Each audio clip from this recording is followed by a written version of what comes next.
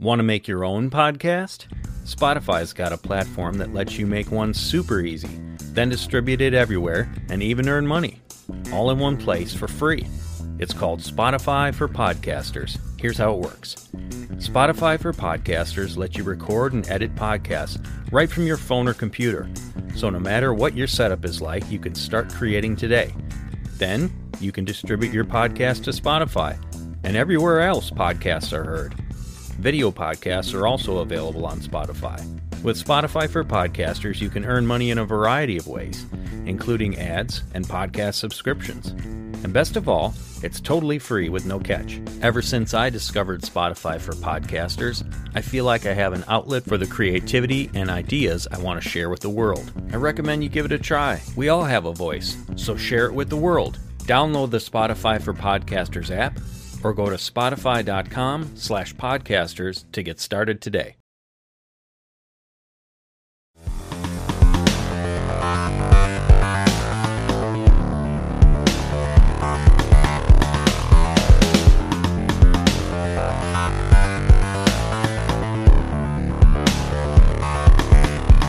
It's an attack on the supernatural, the whole supernatural world. Something like Israel being commanded to massacre all these nations. That's kind of a sub-point, and it's a ramification of destroying the supernatural view of Genesis 6. But the main purpose of it really does deal with Jesus as the Son of God.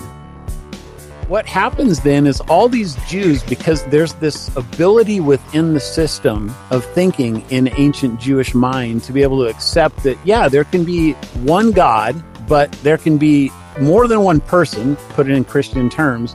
All these Jews are becoming Christians. Massive Jewish conversions in the first century. So then what happens is that after 40 years of this, the temples are destroyed and Judaism is scattered to the four winds.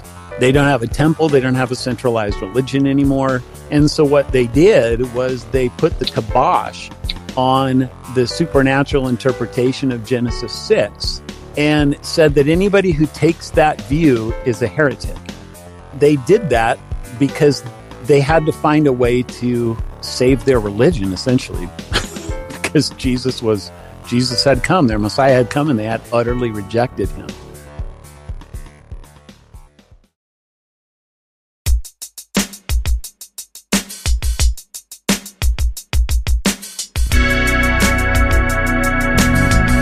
Welcome to the Days of Noah podcast, where we talk all things biblical, supernatural, and strange. And we are privileged today to be joined by Doug Van Dorn. Doug is a pastor out in Colorado, and he's author of over 10 books. And we're going to focus in on today his book, Giant Sons of the Gods. And it centers on Genesis 6, right? The interpretation of Genesis 6:1 through 4. And this is central to understanding the entire narrative of the Bible. And if you've been listening to us for any length of time, you know that this story, this theme, being understood properly, has myriad ramifications for how you understand history, for how you understand God, the Bible, the times we live in, and the times that are coming up. In the end times, what is predicted by Jesus, by John in the book of Revelation. And so we are going to do our best to give credence to the supernatural view of Genesis 6, which we believe is the proper and only proper exegetical way to approach the text, in line with other scripture as well, and to debunk the popular naturalistic view, which is either the Sethite view or the divine king view. But both views have a naturalistic bent of Genesis 6, that it was not angels that left their own estate in heaven to come down and marry human women, and the result of that union was the giants. And as strange and supernatural as that sounds, that is what the Bible records. So without further ado, let's bring on Doug.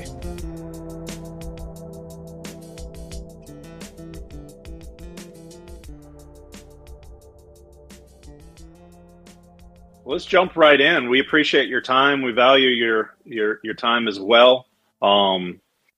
I know your book has been re-released and looks great. And I saw the prologue, gave a little shout out to Nate and Luke. That's cool.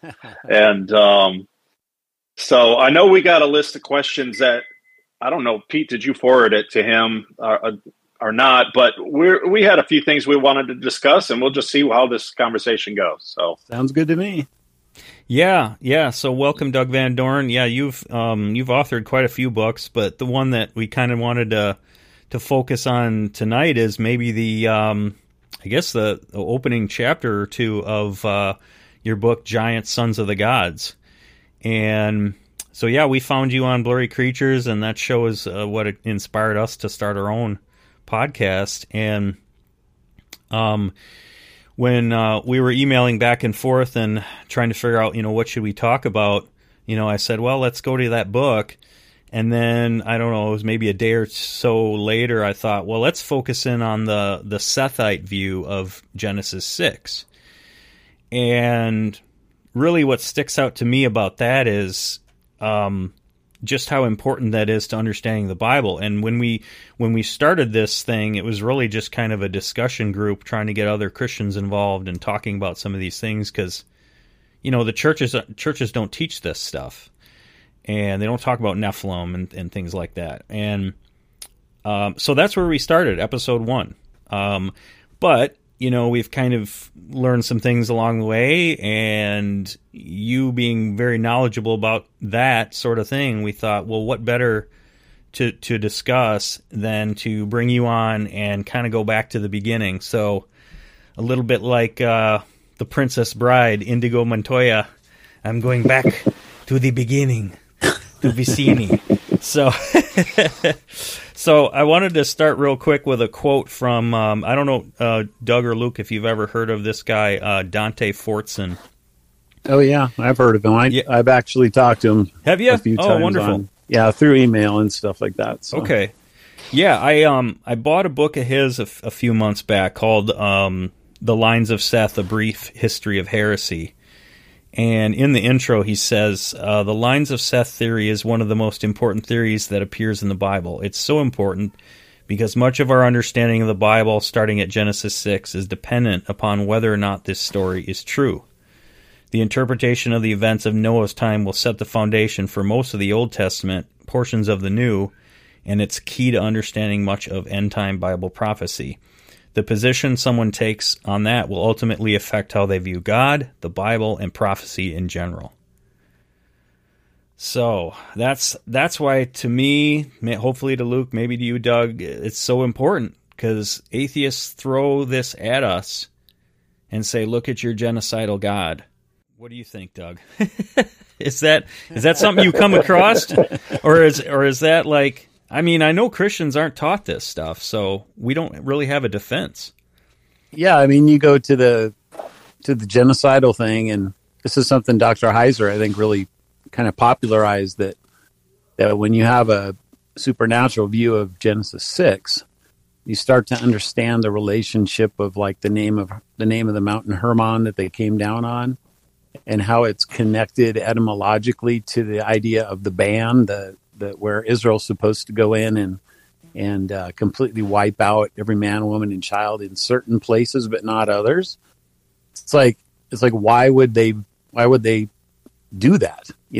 And why would God say you're not supposed to go and kill all the Moabites or the Ammonites, the Edomites, but you are supposed to kill, these other peoples? Well, if you have just a naturalistic Sethite view of that,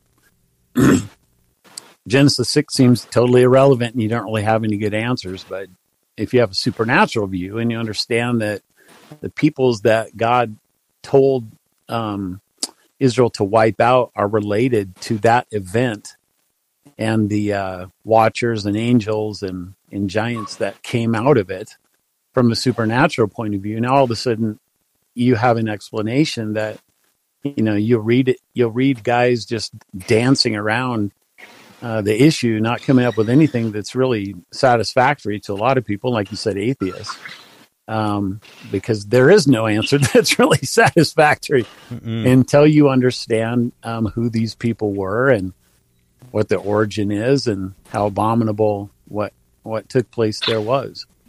Yeah, and it was really the dominant view, for hundreds of years, as you mentioned in your book, right? And it wasn't until the opposition to Jesus as the Messiah, is that where we really see it begin to take root, is in kind of the Jewish opposition to the two powers in heaven kind of thing? I think you mentioned something about starting in Syria. Right. Yeah. How familiar do you suppose your audience will be to this question to see how deep you want to go into it? Pretty familiar. Yeah. I wanted to start maybe with the origin, because I remember maybe it was with Nate and Luke on Blurry Creatures. You were talking about the origin of the opposition to the Messiah, because if you had the two powers in heaven view that there was this other divine figure, and now here comes the Son of God, Son of Man, they wanted to erase that possibility, right? They wanted to naturalize it.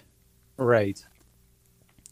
Yeah, so, to me, this is one of the most important lines of argument that we can give.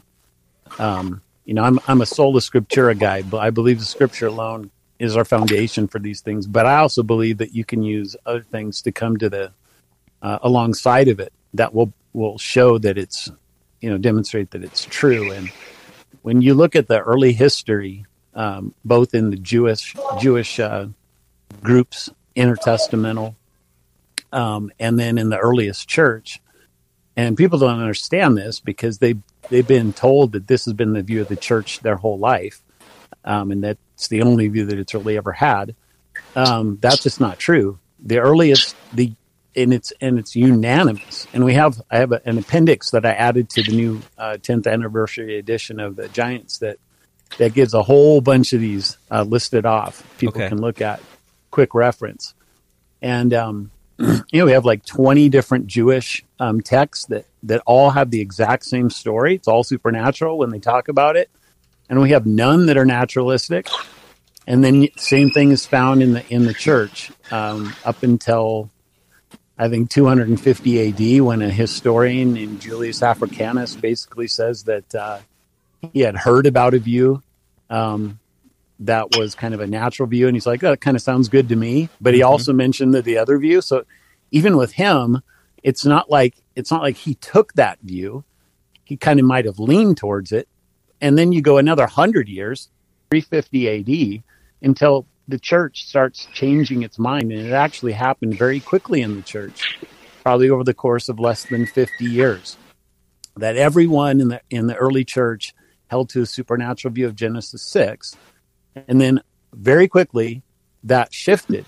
And I think that happened mostly because of what was taking place in Rome and how Augustine was writing and becoming so popular, and Chrysostom was his contemporary. And these are two of the biggest church fathers that there are. Right. And they adopted the natural view, and so that just kind of stuck. And their arguments for it are just horrible. They don't seem to understand the history of it, first of all. So it's not like they had, in some ways I can't blame them, because they don't have Google and they can't do search engines and stuff and say, hey, what did Justin think? They have to go and look it up if they didn't know it.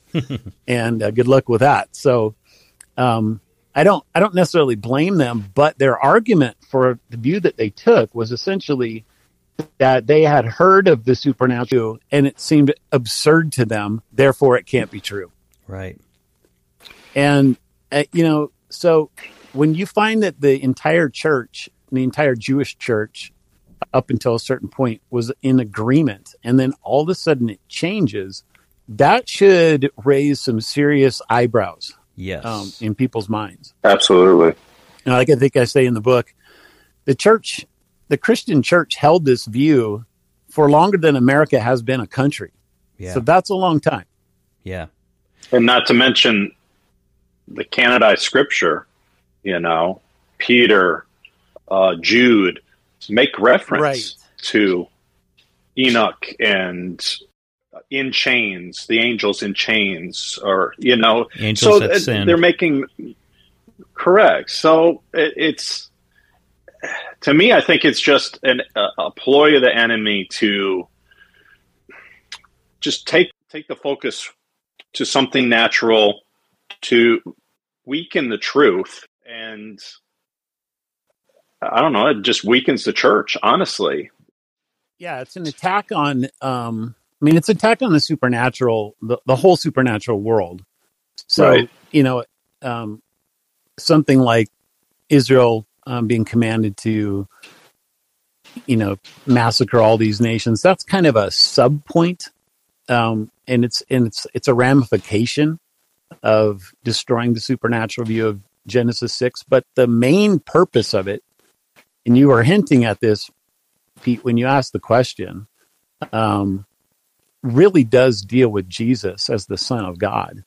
So what seems to have happened, and this is detailed by a scholar named Alan Segal, who was a Jewish, not a Christian historian, who wrote a book called Two Powers in Heaven that Heiser made popular and kind of took that to new lengths with his dissertation.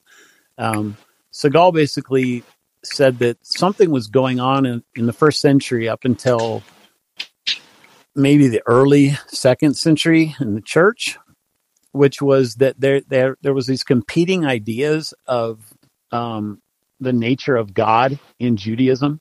So you had kind of a Unitarian view of God, and then you had more of a binitarian view of God. So you had a God who is one being in one person versus a God who is one being in more than one person. As Christians, we would call that a Trinity, but yeah, it was kind of latent idea that they were really focusing on two persons instead of three.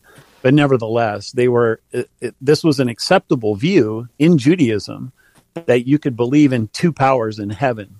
So two Yahwehs, Genesis 19:24 talks about how, and by the way, is one of the church fathers' most famous verses to use for the Trinity in the Old Testament. It says that the Lord, Yahweh, rains down fire and sulfur from the Lord out of heaven. So you have two Yahwehs in that verse. So the fathers would say the church fathers would say one is the whole heavenly Father and one is the Son. So this wasn't something that the Christians were making up. The Jews were talking about this too before Christians ever came along. And so it's into this that I think John's gospel, especially, but not exclusively, is really coming into that. And when it says things like, in the beginning was the Word was with God, the Word was God, and the Word became flesh. So, and dwelt among us. And then right after that, he talks about no one has ever seen God, but God, there's two gods in, I think it's John 1:18, just like there's two Lords in Genesis 19:24. The only God who is at the Father's side or something like that has made him known. So you have two gods, but yet there's only one God in the Gospel of John. So John's famous for saying that Jesus talks about how he and the Father are one. He says that all the time in John's Gospel. So what's happening there is that Jesus is calling himself the Son of God, right? Mm-hmm. And Son of God is this title that comes from Genesis 6:4 in the plural. They're the sons of God. And all these Jews knew what he was talking about. So I think it's John 10 or 12. I don't remember which one. I think it's John 10. Jesus starts talking about how, in your law, it says that there are these other gods. And the classic modern contemporary evangelical way of translating or of understanding what Jesus is saying there is that he's calling somehow the Pharisees gods just like he is. In other words, they're lowering the meaning of the word God, a heavenly being, to somehow an earthly ruler. So Jesus is essentially saying, look, I'm a leader, I'm a rabbi, you're a rabbi, what's the problem? Mm-hmm. But that doesn't solve any problem for the Pharisees because it just only makes them more angry and they want to kill him. So when he says that your law says that there's these other gods, and he's quoting from Psalm 82, verse 6, what Jesus is doing is he's saying that there are these other heavenly beings called sons of God, which are found in the first verse of that Psalm, Psalm 82:1. The same group of entities that, same title that's found in Genesis 6 through 4. And Jesus is saying not that the Pharisees are among those, but that he is. But then he goes a step further and says, but I and the Father are one. Mm-hmm. So in other words, he's distinguishing himself from them as well. Okay. So what happens then is all these Jews, because there's this ability within the system of thinking in ancient Jewish mind to be able to accept that, yeah, there can be somehow one God.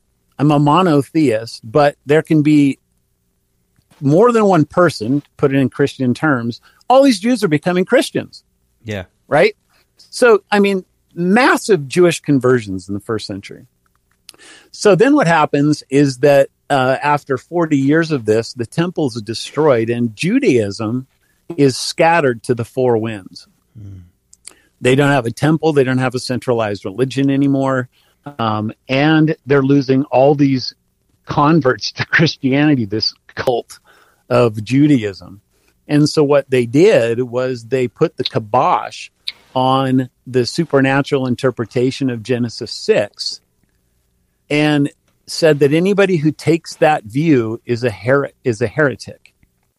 Now they did it more subtly than that, but yeah, go ahead and ask the question. I was just going to say, when abouts do you think they started to say that? That seems to have happened late first century into the early second century. Okay. So now this is in Israel, and I suppose that the rabbis had ways of getting the information to their other synagogues, in other countries or whatever. But they did that because they had to find a way to save their religion, essentially, because Jesus had come, their Messiah had come, and they had utterly rejected him. Wow. And Catholicism did the same thing, right? Here's what I think happened in the church. Okay. So, and this comes from a scholar named Jaap Dodens, who is in the Netherlands, and he did his dissertation kind of on the history of Genesis 6 and its interpretation. But then he's done some other work as well. And he looked into the provenance or the origin of this whole idea in the Christian church of where the naturalistic view of Genesis 6 started. And he says that it seems to have started in Syria sometime probably in the 3rd century. Okay. So I think what happened was that the church just kind of inherited this view from the Jews and, the supernatural view. And I firmly believe that Jude and Peter and Paul in a couple places and even Jesus held this view. Yep. So it's not like it's like what you were saying earlier. It's not like just extra biblical, like the New Testament itself holds this view. But so the church fathers just kind of inherited it and they just accepted it and they just talked about it as fact. Right. Somehow, that Jewish view, and maybe it was through people like Julius Africanus, the historian, who is traveling around writing history books, learning about other countries, brings this view into a certain part of the church. And however it happened, I don't think it was nefarious. I mean, unless it was from some sort of like an Aryan cult or something like that. I don't know. But I think they just kind of lost it. And then over a short period of time, this other view just started spreading, Right. Yeah. And next thing you know, you're in the middle of Augustine saying that it's absurd to believe such things. And you mentioned Augustine and Chrysostom, was it? Were probably the two that really popularized it because of the clout that they had? Yep, absolutely. Okay. Because, at some point, the Jews said it was heresy under penalty of death, and the Catholic Church did the same thing. The angel view of Genesis 6 was banned. And that's interesting to me. Just something as you were talking about the Jews trying to preserve their religion. So the word that came to mind when you were saying that is their targums, right? So they put those on par with Scripture, more or less. Well, what does the Catholicism have? They have the papal edicts, right? So they put what the Pope says in history, all the popes, on par with Scripture. And it's just kind of interesting. They're trying to preserve their doctrine, getting around the Bible. So yeah, wow. So that's that. I'm with you because when you think about the corruption of truth, right? I mean, just like the physic law of atrophy, you start with something true, and it becomes degraded over time. You typically don't have a falsehood that starts, and then the truth, comes over time. Right? So when we're talking about the origin of how Genesis 6 was understood, then the truth would be at the outset, right? Well, so we wanted to get into, especially because of your background in, being a pastor, going through seminary. What are pastors in training taught? I mean, is this like the dominant, 90+% of all seminaries is teaching a naturalistic view? And are there other naturalistic views that are as popular? I know I've heard of the divine kingship, but that seems like it's more minority. Is it mainly the Sethite? Yeah, that it's definitely a minority view. I can only speak from my personal experience and what I hear other people say, right? Yeah. I'm a Reformed guy, so in our tradition, Augustine and Calvin hold a lot of clout. And when you go to those two guys on this particular issue, and you have to understand that when they were writing, in the 1500s, that the Book of Enoch had not been, quote, rediscovered. It was never lost, but it was kind of, I don't know what happened to it in the West. Yeah. I mean, I know that the Ethiopian church, they kept it. And Yes. it was rediscovered in the late 1700s. But my point is they didn't have this book to go looking at. So I don't know if it would have changed their mind or not, but they just kind of inherited the tradition. And they never really questioned it. And when they brought it up at certain points in time, especially Martin Luther, he's just he ridicules this just as bad as Chrysostom and Theodoret did back in the day. So Calvin's he's kind of interesting because he does not believe it in Genesis 6. But then when you come to something like the Sodom and Gomorrah story, he'll admit that it's angels and they want to have sex with humans. So I find that kind of interesting. But so, in the Reformed world, basically it's just kind of, this is what the tradition has been and we're not going to change it. So you can kind of hear some similarities there to what goes on in Rome with tradition as well. I went to an evangelical school, so just more broadly evangelical, and I can't remember them really ever talking about it one way or the other.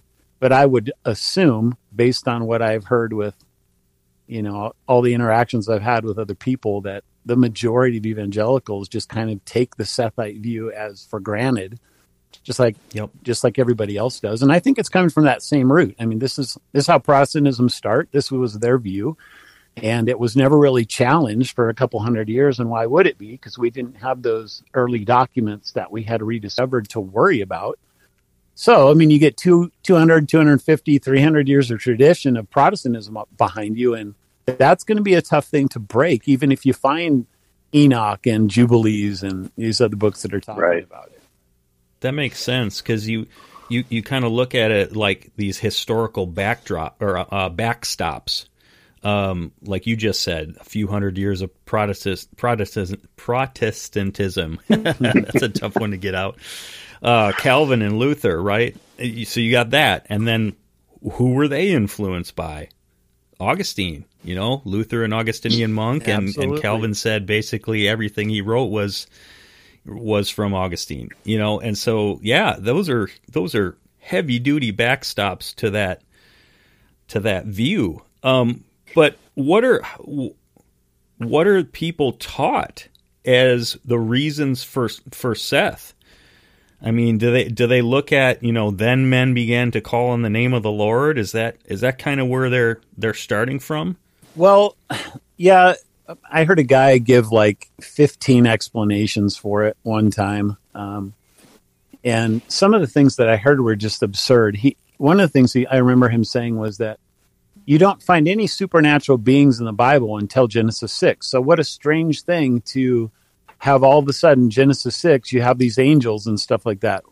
And I'm like, what are you talking about? I mean, you ever read Genesis 2 and Genesis 3? I mean, you have the angel of the Lord, you have God, you have Satan, you have cherubim guarding the tree. I mean, what are you talking about? Where in the world is this even coming from?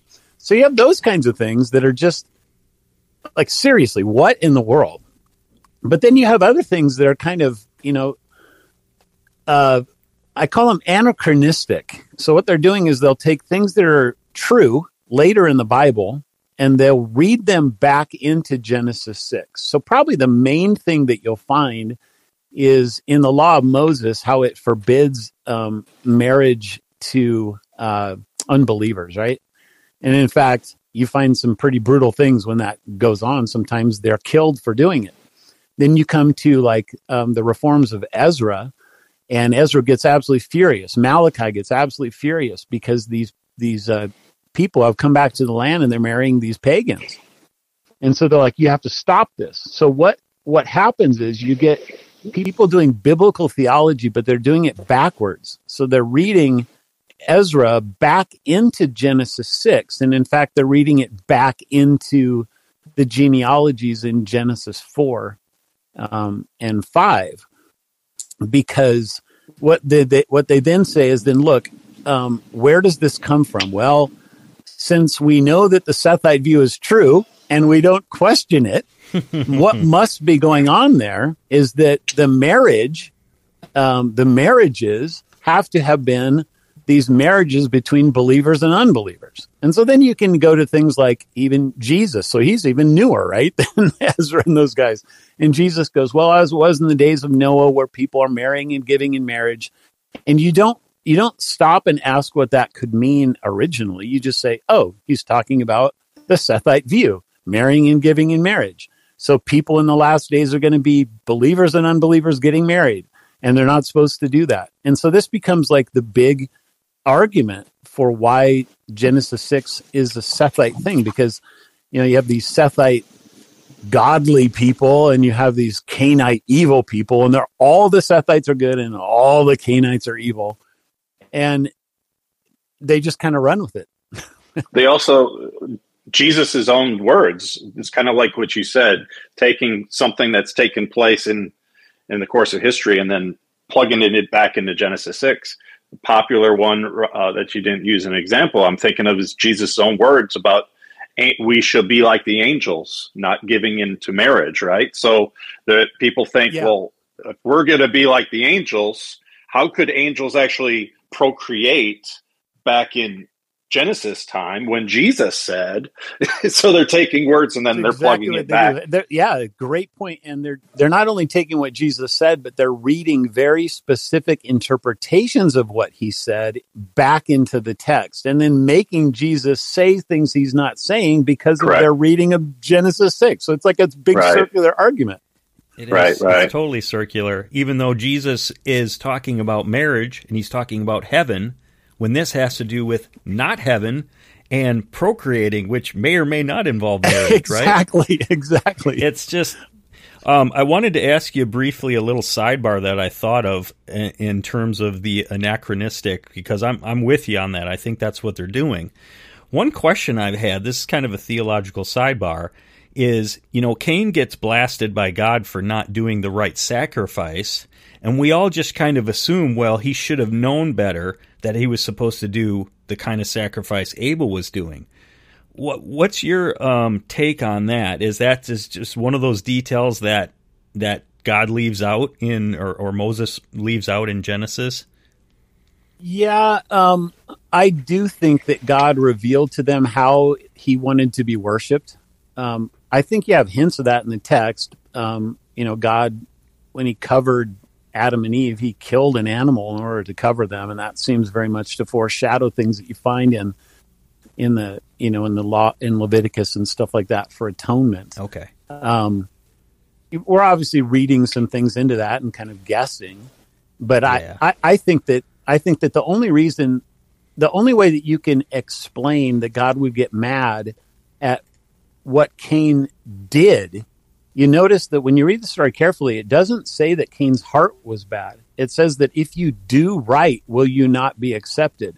That assumes that he knew what was right to do. Okay. Yeah. Yeah, I was just curious on that one. I thought I would pick a pastor's brain on that one real quick. Obviously, so we could hit some of the foundation, the history of the Sethite view, even your time in seminary, you were taught that way. So fast forward into your ministry and to the point where you started researching and writing to first publish this book. So what shifted in you? What did you come across that prompted you to write on this subject? And obviously, you're not along the Sethite view anymore, if you ever were. Right. I'd be interested to know what changed. Yeah, I would say that I was default kind of a Sethite view. And when people would ask me the question about Genesis 6, I would be like, I don't really know the answer. And I hadn't really thought about it. I didn't know where I could go to really read about it. And I didn't really care that much. So my journey into this was just kind of completely unexpected. I'm preaching through, at the time, I think I was preaching through either Genesis or Exodus. And I came across this article on this textual variant in Deuteronomy 32:8 and the sons of God. So in that verse, it talks about how God divides the nations according to the number of the sons of God. That's what the Septuagint and the Dead Sea Scrolls say. But the Hebrew Masoretic says, according to the number of the sons of Israel. And by the way, when we were talking about the rabbis squashing the view, what they did was they changed certain texts in their own Hebrew. They either eliminated portions of them, or they changed numbers, or they changed words. So they changed numbers in genealogies, for instance, in order to make it so that Melchizedek could not be a supernatural entity, but instead was the son of Noah, Shem. All you have to do is take out 600 years, and boom, you're fine. You change sons of God to sons of Israel. You change the number of Israelites that went down into Israel or into Egypt from 75 to 70. And now all of a sudden, voila, no more supernatural sons of God in those passages. So it was very tricky, very conniving. The early church was very aware of what they were doing, by the way. And they knew why they were doing it. So I'm reading a Heiser. I'm reading this article, and I'm like, this is so fascinating. And I just put it away because it wasn't what I was really studying. And a few weeks later, I find myself reading a different article by a guy that sounded almost the same. And I'm like, it couldn't possibly be the same guy. And it turns out it was. And it turns out it was Dr. Heiser. And at that point in time, he was putting out kind of a very early version of his Unseen Realm book that he was giving out for free. And I just started reading it, and I couldn't put it down. And I'll tell you, the main reason why wasn't because of giants. And it wasn't because of the sons of God. It was because of what he was doing with Christ in the Old Testament. For me, that's what it's all about. It is helping Christians see that what we have in the New Testament is not new, and that the person who comes here and calls himself the Son of God and says he is God he didn't just start to exist at that moment in time. He has always been Israel's God. And Mike had, I don't know, he only had like 3 chapters or something like that dedicated to that. And then he had 3 chapters dedicated to the giants. And all these things are spinning around in my head, with the Christ in the Old Testament thing being the main thing. But I have nobody to talk to about this. This is like 12 years ago. And so I know none of my pastor friends are going to want to talk about this. There's no way. And so the only way I could figure out what to do was to just start writing about it. And next thing I know, I'm like, I got quite a bit of material here on the giants. I bet I could write a book on that. So that's basically how it happened. Yes. So so obviously you published this book. It's kind of a shock probably to your pastor friends. What about your congregation? How did that all go down? So for none of my pastor friends or my congregation, the Sethite view, this wasn't a big deal to anybody that I knew personally. Like nobody had a vested interest in maintaining the Sethite view. I've since met some people that for whatever reason think that they do and they need to, and they get really, really angry when you dare talk about, even bring up a supernatural interpretation, which I've never really understood that other than to say that it seems to me that there's some kind of a spiritual, moral thing that's going on in the heart that I don't understand.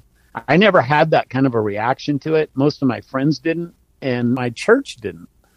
So as I'm teaching this stuff, I try to be pretty careful about how I went about starting it, because this is some weird stuff. But you'll find that one guy that wants to rail against it. Yeah, but I think I was able to do it slowly enough and methodically enough, logically enough to where we never really had any kind of problems with it at all. And in fact, most of my pastor friends that read the book, they're like, "Wow, that's really interesting. I never thought about that before." They never really got mad about it. I don't know that many of them really got as excited as I did about it, but whatever. Well, I'm with you. I think it's definitely spiritual because, I mean, again, a lot of people, like you said, they're like, I can take it or leave it. But if it matters to people who are going to rail against God and not understand why the flood happened, why these tribes were wiped out, that's a big deal. And that's just one more feather in Satan's cap to keep people away from the truth. Also, the way I look at it, and part of the reason why we started this conversation, this podcast, is Jesus' own words in Matthew. He said, as it was in the days of Noah, so it shall be for my return. So he's telling us to look back to history. So now we got to go, let's dig into Genesis at the times of Noah and really understand that. And maybe it will foreshadow and we could better see the seasons and the times that we're living in by understanding history. Yeah, so, exactly.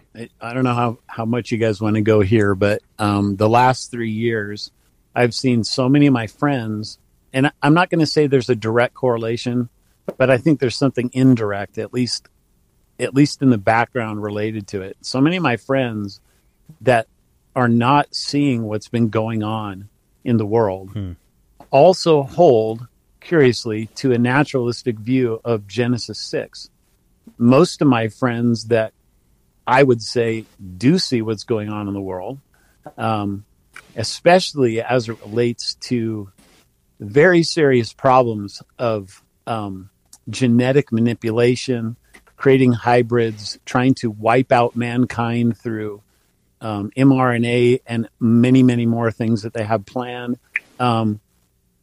Most of the people that I know who are able to see actually have a supernatural view of Genesis 6. So I think that's a very interesting thing.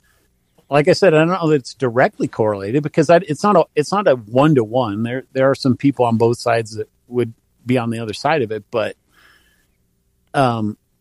when you, like what you were just saying, when you're able to look back and see things going on in Genesis 6, and then you hear things, whether or not you think that what's happening right now is like the end of all things or not, when you see the similarities, the same ideas trying to wipe out humanity in both of these time periods, you can't help but scratch your head.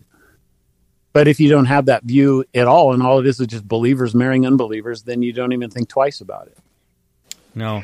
And I also think of Daniel in the vision that he had of the statue.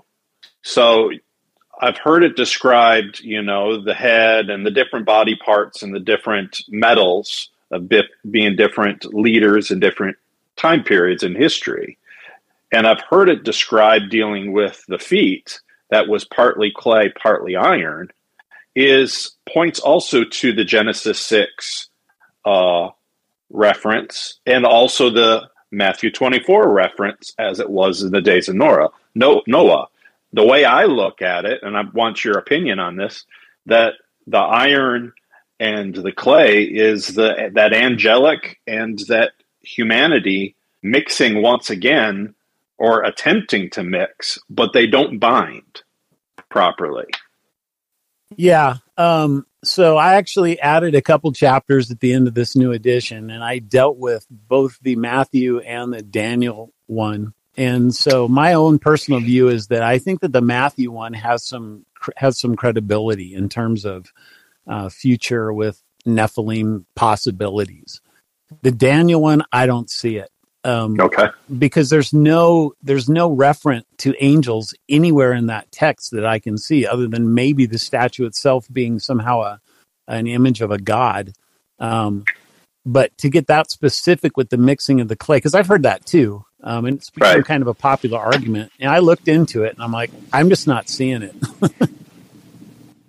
Unless here's just a theory. If you're looking at those different regions of the statues and you're attributing one to like Alexander or maybe even one to Hitler or something, maybe the last the Antichrist that comes on the scene is going to be part angelic, part human, and he's going to be the fulfillment of the feat. Well, I don't know. I'm just throwing that out there. The problem with what you're doing there is that, and I can see it's an interesting thing, right? Because you have with any kingdom in the divine council worldview, you have a god over every kingdom. So with Nebuchadnezzar, there's a prince of Babylon, and with with Alexander, there's the prince of Greece. So like I get that, but the problem is that you start picking and choosing, and you're not being uniform in the way that you interpret it. So you've got a god at the top, or let's say you have a man here and a man here and a man here and a man here, but all of a sudden now it's a god and a man. It's like, I don't know how you can do that, because you're dealing with gold and silver and bronze and clay and iron, right? So they're all these metal things. So I would think that those would need to all be either one or the other. So like, I don't have a problem if we would say that in the future, just like in the past, there's supernatural evil in the kingdoms. I think that's what Revelation's doing when it talks about the beast. I mean, that's completely supernatural evil. And that at the end, even if you want to say that there's an antichrist there that is, there's a supernatural component to him, I don't have a problem with that. But it's this whole idea that the Nephilim are coming back because there's a mixing of, the clay and the iron there, that I'm just like, I just don't see it. Okay. I wanted to go back to Genesis 4:25, and again, we hinted at this earlier, but the idea that Seth had this godly line, right? Yeah. That very last phrase, and then at that time, people began to call on the name of the Lord. And I wanted to ask if you know of any textual support, Masoretic or Septuagint, for the possibility that was mistranslated and it really meant profaned the name of the Lord. I know you touched on that in one of your interviews, and Chuck Misler kind of proposed that view as a possibility. But is there any textual support, or is that just coming from the Targums? Yeah, so, I mean, it's the Targums that are doing that. They're saying that man began to pollute the name or whatever they say there. But the Targums are getting it from the Hebrew. So, in other words, I wouldn't say that it's a mistranslation what we've done, but I would say that the Targums are giving an alternative possibility translation that isn't usually considered. Okay, so my position there is not that it's a wrong translation, but that it's possible that we could have a different translation. That's exactly the opposite of what it says. Right. Yeah, because you bring up some good points. It's like, what? They didn't know what his name was before then? It's like there was no godly people before then? And yeah, I don't know. I think that's interesting. With the time that we had left, I thought, and we'll see how far we can get with this, and maybe, Doug, if you'd be willing to come back, we can pick up where we left off. But what I really wanted to do, again, is come full circle where we began, first episode, and just really thoroughly debunk this Sethite view, because I think it's important for people, whether they're pastors, whether they're longtime church members or they're atheists, agnostic, to understand this view really doesn't have merit. And in your book, you say, you go through some preliminary questions. And what I really like about this, Doug, is you're doing that inductive method kind of thing, right? Where you're just asking a lot of questions and starting there. So you're looking at Genesis 1-4, where it says, the sons of God saw that the daughters of men were fair, and they chose whoever they liked, and they begat giants from them. And these became the men of old, men of renown, so basically famous men. And so you say, what's going on between these people, and what is happening in these 4 verses to understand why God destroyed the world with the flood? Because again, this is right in introducing the flood. Flood is about to be talked about, right? So it's connected to that. And one of the things you bring up is about equivocation and just the inconsistency of it. But I got a whole list I could go through. I know you could do a better job, but of just all the reasons. I mean, we already mentioned one. There's no mention of Seth and daughters of Cain. Yeah. Why don't we just go through the text? How does that sound? Yeah, absolutely. All right. So I'm just looking at the ESV, and I'll just kind of go as I'm reading it, just thinking about what comes to my mind. Okay. So start in verse 1, Genesis 6:1. When man began to multiply on the face of the land, and daughters were born to them. Okay, so this sets up 2 groups of people. You have men and daughters, all right? And the word man there is Adam. So this is clearly talking about humans. Humans began to multiply, and daughters are born to them. Now, it says the sons of God saw the daughters of man, and they were attractive. Now, sons of God is another category. Daughters of man is a category that was in the first verse, right? Right. So now we have 3 groups. Sons of God are called B'nai HaElohim. So this is a phrase that's found throughout the Bible about 10 different times in the exact or equivalent way. And it always refers to heavenly beings. And the easiest one you can see this on is Job 38:7. That verse talks about how when God was laying the foundations of the earth, man has not even been made yet. And the sons of God, and he calls them the stars, are shouting for joy. So that cannot possibly be humans because Adam hasn't been made. That's right. The 2 other references to the sons of God in Job also, I don't know how they can possibly be humans, because Satan is going into heaven with the sons of God, and then there's a discussion over Job down on the earth. So good luck explaining to me, unless there's some sort of a portal I'm not aware of, that men are going up there. Yes. I'm not seeing it. I had a coworker try to say, when the morning stars sang for joy, and he's trying to connect those 2 parts of that verse in Job 38 and saying, they're talking about stars. I'm like, no. Well, the sons of God are stars. That's what angels are. Yes, they are. Why do you think we call all our stars gods and names of deities? Somehow there was a connection. But at a couple other places, Psalm 82:1 talks about the sons of God, and that's where it refers to the divine council.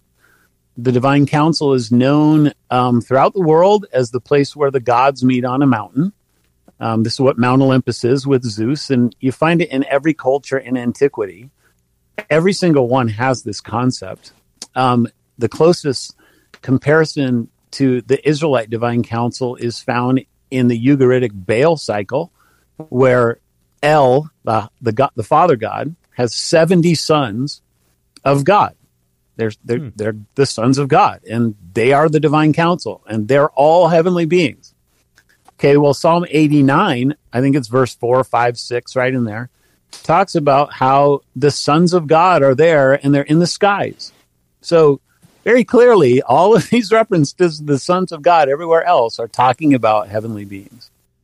And is there a not a hard and fast necessarily hermeneutical rule, but isn't there this idea of a law of first mention as well? So when you see this appearing, Job being a book that predates Genesis even, but when you see this phrase Bein Elohim, that you have to have a textual reason to give it a different meaning, because you already have its first established meaning. I think that's a very interesting point you bring up. It kind of is, I don't know how debatable it is. It's debatable in terms of the final form of the Torah that we have, that's clearly later than Job. But okay. Was Genesis earlier in reality, or was Job? I mean, you could argue about that, but I think your point it's a solid point. And if Job is the background, then that kind of seals the deal on that. Right. But so let's keep going here. So the sons of God, where everywhere else these are heavenly beings, saw that the daughters of man are attractive. Now this is important because we just saw the word man in verse 1, and it referred to the Adam. These are men, and it doesn't say when Cain began to multiply on the face of the land, daughters were born to him. It says when man was born, or when man began to multiply, and daughters were born to them. So what men? The sons of Adam. That's why the word is Adam. Okay, so that means that the daughters of man are attractive, have to be the daughters of Adam. Literally, that's what it is. It's the daughters of Adam. It's not the daughters of Seth. It's not the daughters of Cain. It's the daughters of man.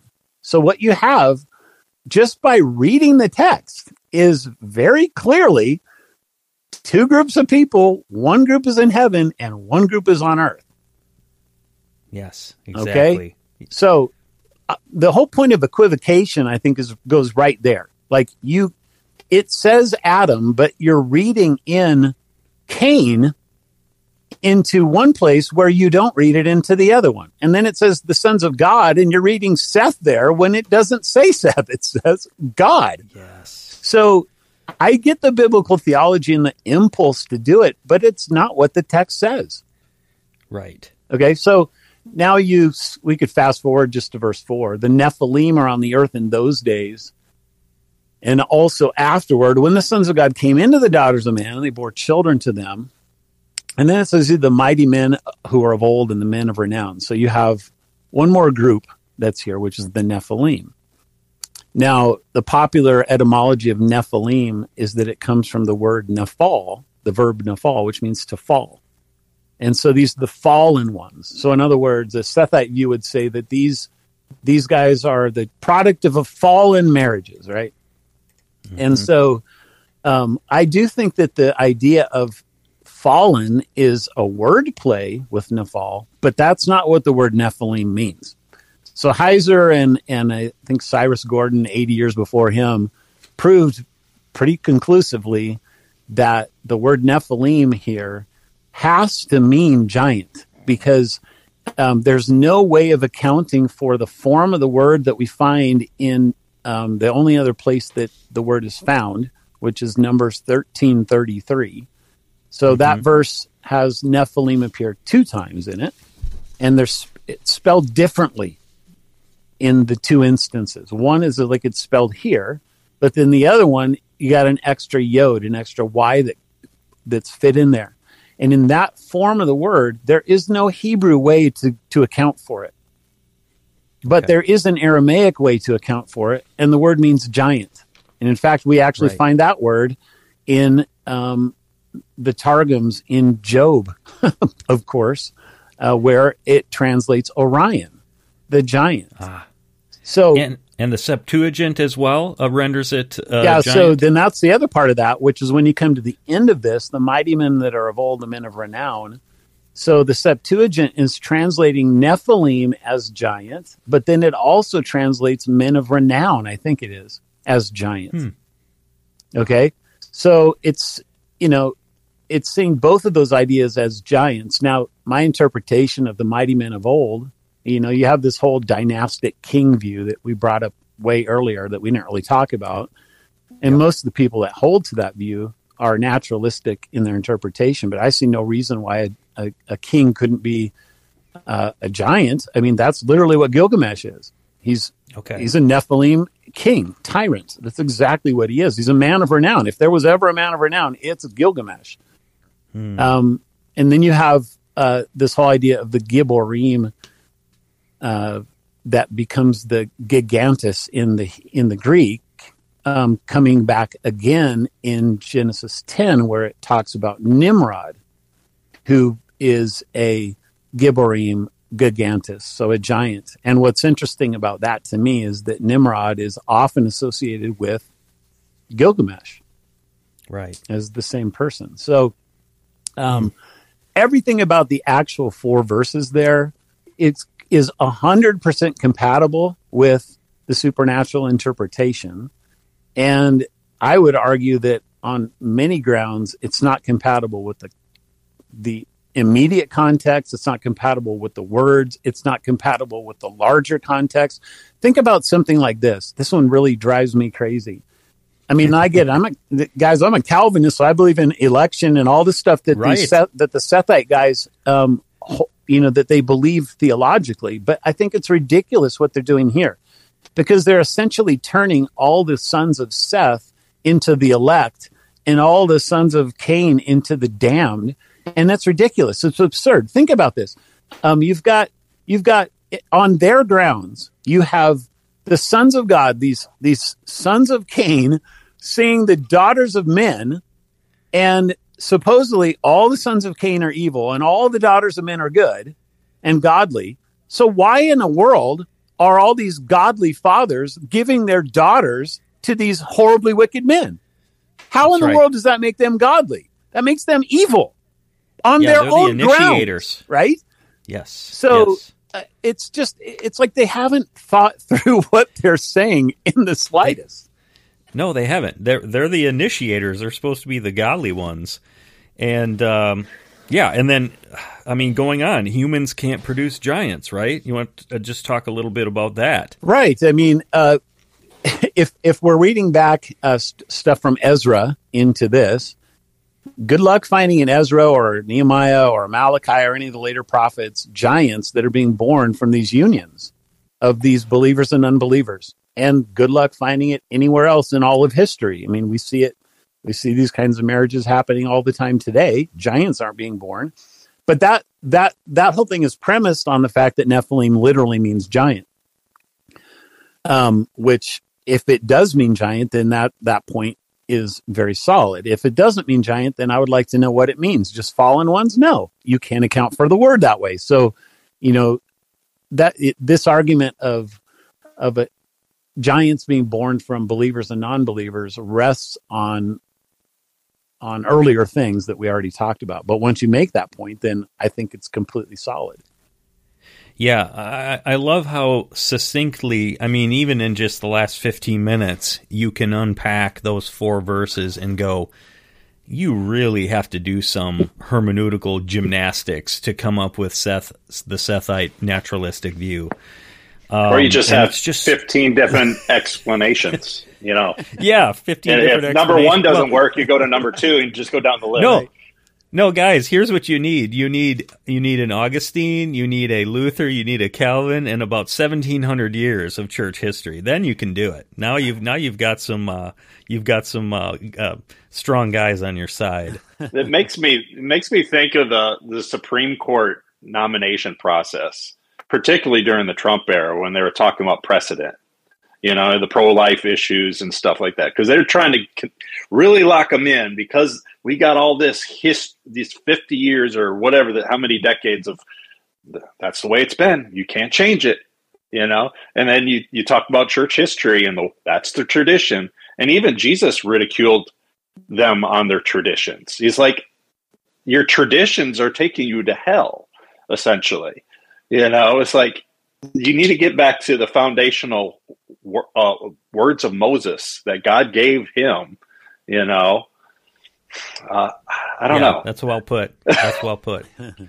Yeah. Continuing on, though, I mean, unless you wanted to mention anything about more of those 4 verses, Doug, we've got, Peter talking about it, Jude talking about it, Paul referencing, make sure women are wearing the head covering because of the angels, right? That's hearkening back to that, isn't it? I wanted to ask you real quick. I know you mentioned in your book you've got an appendix on Peter and Jude, I think, kind of going in more detail. But in Jude, is it where they left their own habitation and kept not their, or how is it put? It's said 2 different ways. Now, is that a way of saying the same thing twice, or is one of those, as I've heard, potentially referring to leaving their spiritual body and becoming human? I don't know that I've ever thought about this question, actually. Okay. To me, I've just always interpreted as just being that this is the supernatural side of crossing over. So in the law of Moses, we have all these laws that say you're not supposed to consult witches and necromancers and all this kind of stuff. You're not supposed to cross over. And this is their side of it. They have a position and a dwelling place that's proper, which is heaven. And however it worked with them, they were able to see what was going on down here, and they liked it, so they came down here. I don't see anything more complex than that. All right. I wish I would have had the reference, but I've heard someone put out the idea that looking at the original language used in one of those 2 phrases, right, that it's not just a restating of leaving heaven, that one might actually be talking about like physically being different. But I don't know. I guess I'd have to look more into that. But it's definitely interesting on the aspect of God created. There's spiritual laws. There's these laws that the devil knows, that the angelic know, that a lot of humans don't know. And you talked about it like that we're not supposed to do certain things. Otherwise, there's consequences. I guess that's why the Lord was so detailed to Moses when it comes to certain sins. And it just makes me think of Enoch and the conversation that is documented there of the angels before they sinned. They knew the consequences before they did the actions. Right. So they had an understanding of these laws that were in place. I don't know if they were written down anywhere, or if they were just told.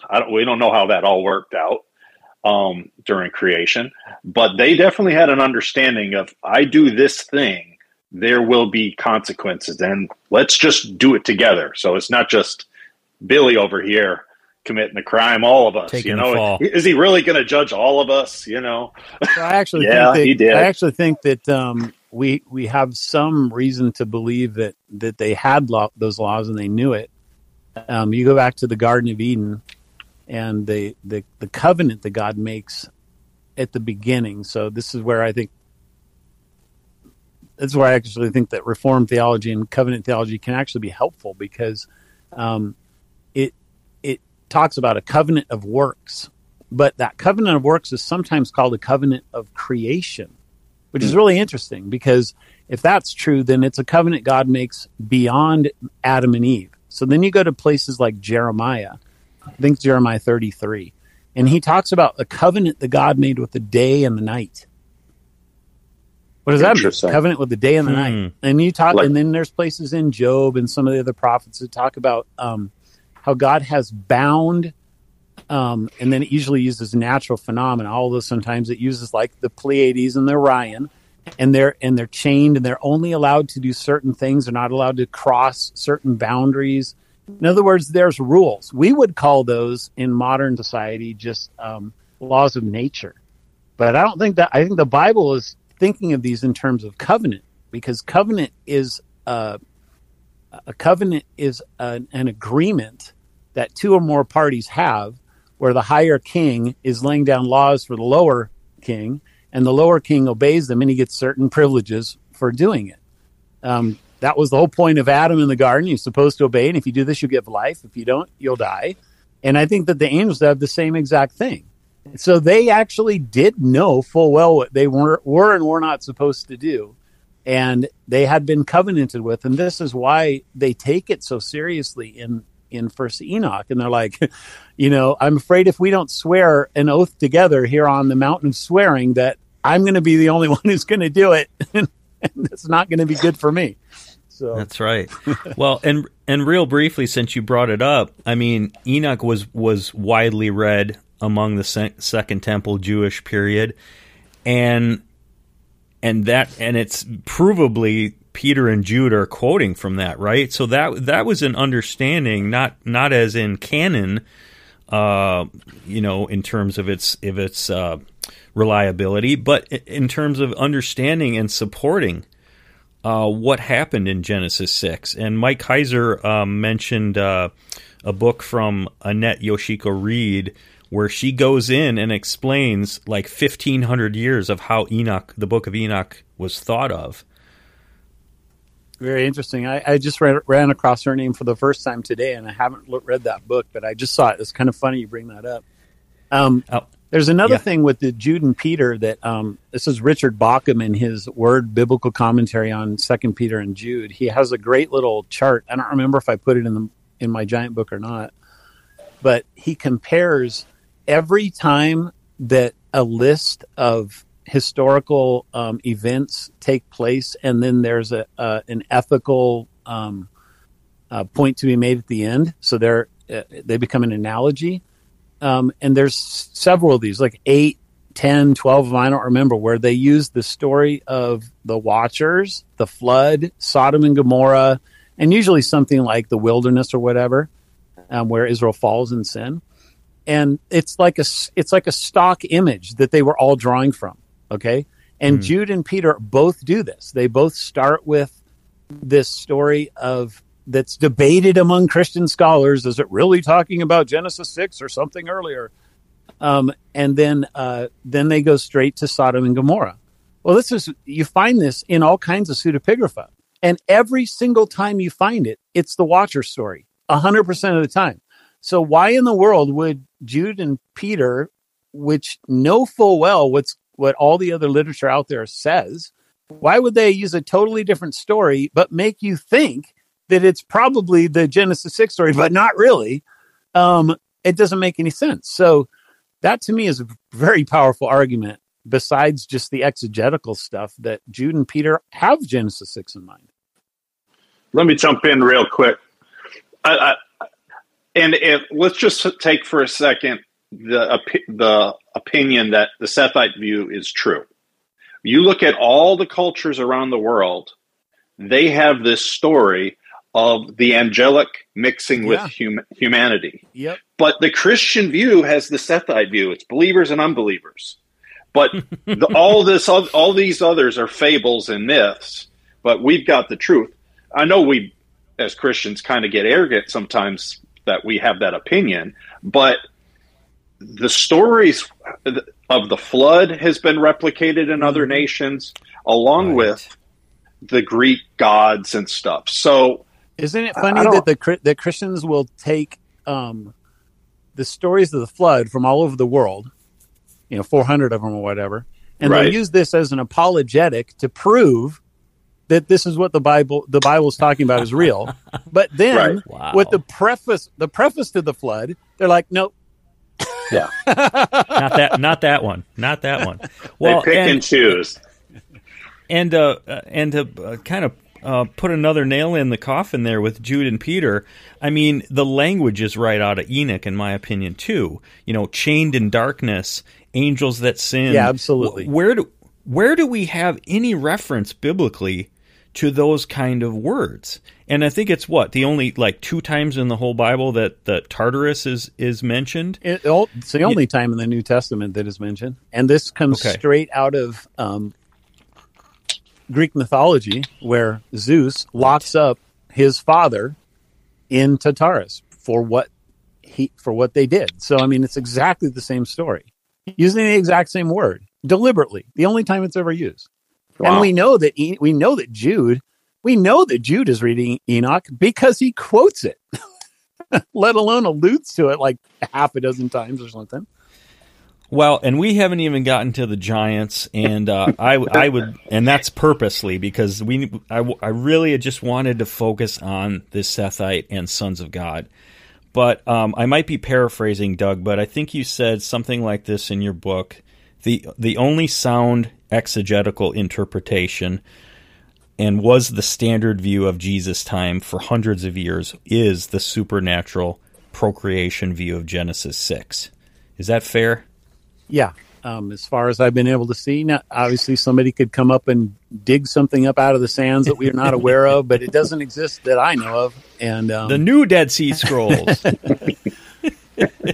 Well, so I wrote this in my notes, guys. I put a bunch of if-then statements. I said, if the angelic view was a fringe idea only back in the Second Temple time, and if we had zero or scant evidence of giants, which we know we've got tons of evidence, and if it could be shown to be eisegesis of the text of Genesis 6, 1 through 4, which, Doug, you went through and showed that it's clearly exegetically sound, and if the common view of the early church fathers and biblical authors was naturalistic, and we know it wasn't, and if we never saw angels appear as men, as eating food, right? We didn't touch on that too much, but angels are shown. That's one of the arguments they use. Well, but we did bring up Sodom and Gomorrah because they literally want to, the men, well, it's the men of Sodom want to have relations with them. So that's exactly right. And if there were not stories, Luke, you brought this up, all over the world of humans with angels procreating, then if all of these things are true, or even a couple, then maybe the supernatural view of Genesis 6 would be suspect. And I think this is just in my mind, it points to the nefarious intent of discrediting Jesus as the Messiah, discrediting the Bible, and giving ammunition to the criticizers and atheists and agnostics against the truth of God. Yeah, I think what you gain in the Sethite view, you already have later on in the Bible, so you don't need it. And what you lose is much, much more significant than what you gain. And would you say, Doug, that this is maybe in line with some of the progressive Christianity where they water down things in Genesis and say, it's allegory, don't take it literal? I mean, it just seems kind of in that vein of just putting more doubts into God's word. And that's an interesting point, because the people that usually are saying this are actually the conservatives, not the liberals. So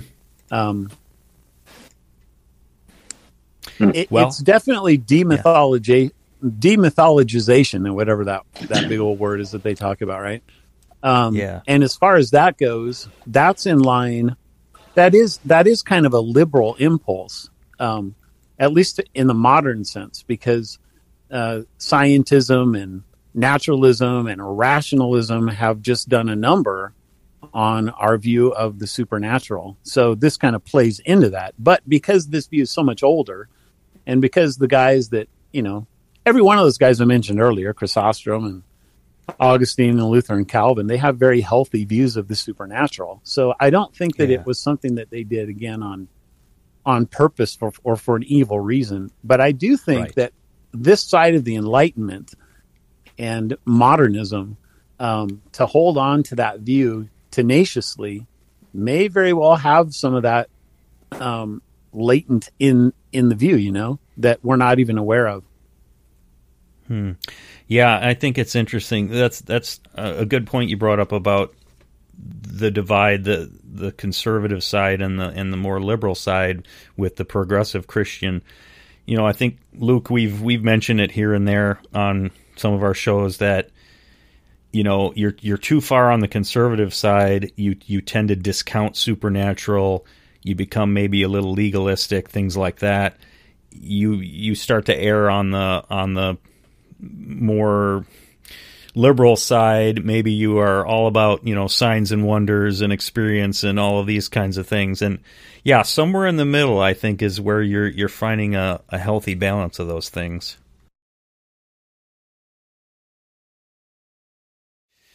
Well, thank you, Doug, so much. This was excellent. Really enjoyed talking with you.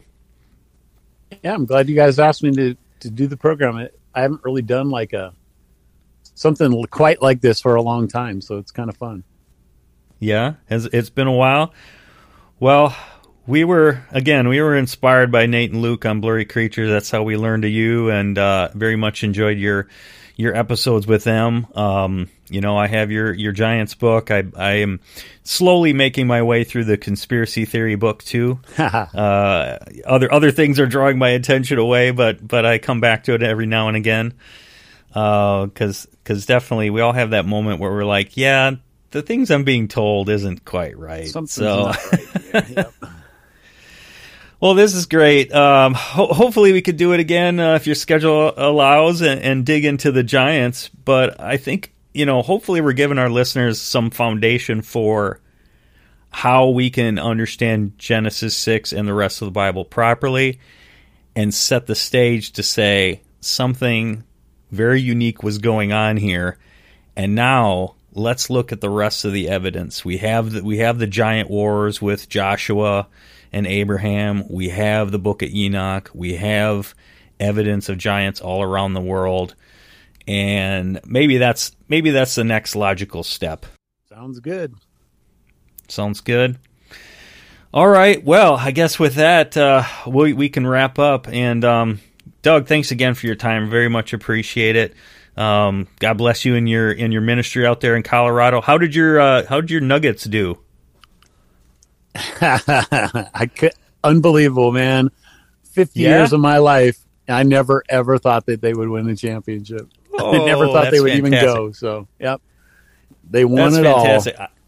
I don't follow it that much, but my supervisor mentioned the Nuggets a week or two ago, and my ears perked up because you mentioned them. So, I've been mad at the NBA for what they've done politically in the last 3 years, but they put it all aside for at least the playoffs, and there was none of this woke stuff in the commercials, on the backs of their jerseys, anywhere. I couldn't believe it. And so I was very thankful. Yes, absolutely. Well, thanks again, Doug. We'll let you go, and hopefully we'll be in touch. All right. Sounds good. Doug, do you want to plug some of your books, where people can find you? Best way to reach out to you, to those that are listening. Yeah, sure. All my stuff is on Amazon. So I don't know how many books I have. Like I've written maybe 10 or something like that. And then I have some other books that I've edited that are some other guys talking, especially about Christ in the Old Testament. So the ones that are most related to this, podcast or the Giant book. It just came out with a 10th anniversary edition of that. Got some new material in it, and it's edited. It looks a lot better than it did the first time around, I think. And the Angel of the Lord book that I did with a fellow pastor is a deep dive into who the angel is, and that's the Christ in the Old Testament stuff that we were talking about at the beginning of the show. And then I have a series of books that one that I did, and then 3 other Puritan guys that all talk about kind of this 2 powers in heaven a few hundred years before Alan Segal ever did. And they're just fantastic. So I edited those and put those out, but a bunch of notes in there to explain who the guys are they're talking about and whatever. So those are fun. Those are the ones that are probably the main thing. I have a commentary on Galatians that I never talk about, but I preached the Galatians and turned it into a book. And it's got this whole worldview in it. And Galatians, the whole area of Galatia, like the giants, literally, that's where they migrated to after they were kicked out of Canaan. So I think Paul was quite aware of the history of it. And believe it or not, that little letter has a lot of crazy things in it that's related to this conversation. Now I'm going to have to read Galatians again. Yeah, and I pulled up your website as well, DouglasVanDorn.com, right? You lost the preferred domain a couple years ago, right? Yeah. I lost all the clout I had on the Google, so I had to start over. But it's starting to get back up there, so that's good. And that's got, you can go to find all my stuff there. And then our church website, I also get that because that has a link to all of our sermons. Anything I've preached in the last 20 years, most of it also has PDFs. Oh, wow. And so they're all audio or PDF. And so you can read those, take them for free. And the website is rbcnc.com. So it stands for our church, Reformed Baptist Church of Northern Colorado. So rbcnc.com. And just look up the sermons and other things you want to look at it. Sounds great. Excellent. Thank you again for your time, and we'd love to do this again. Guys. Thanks a lot. All right, take care, Doug. All right, good night. Have a good night.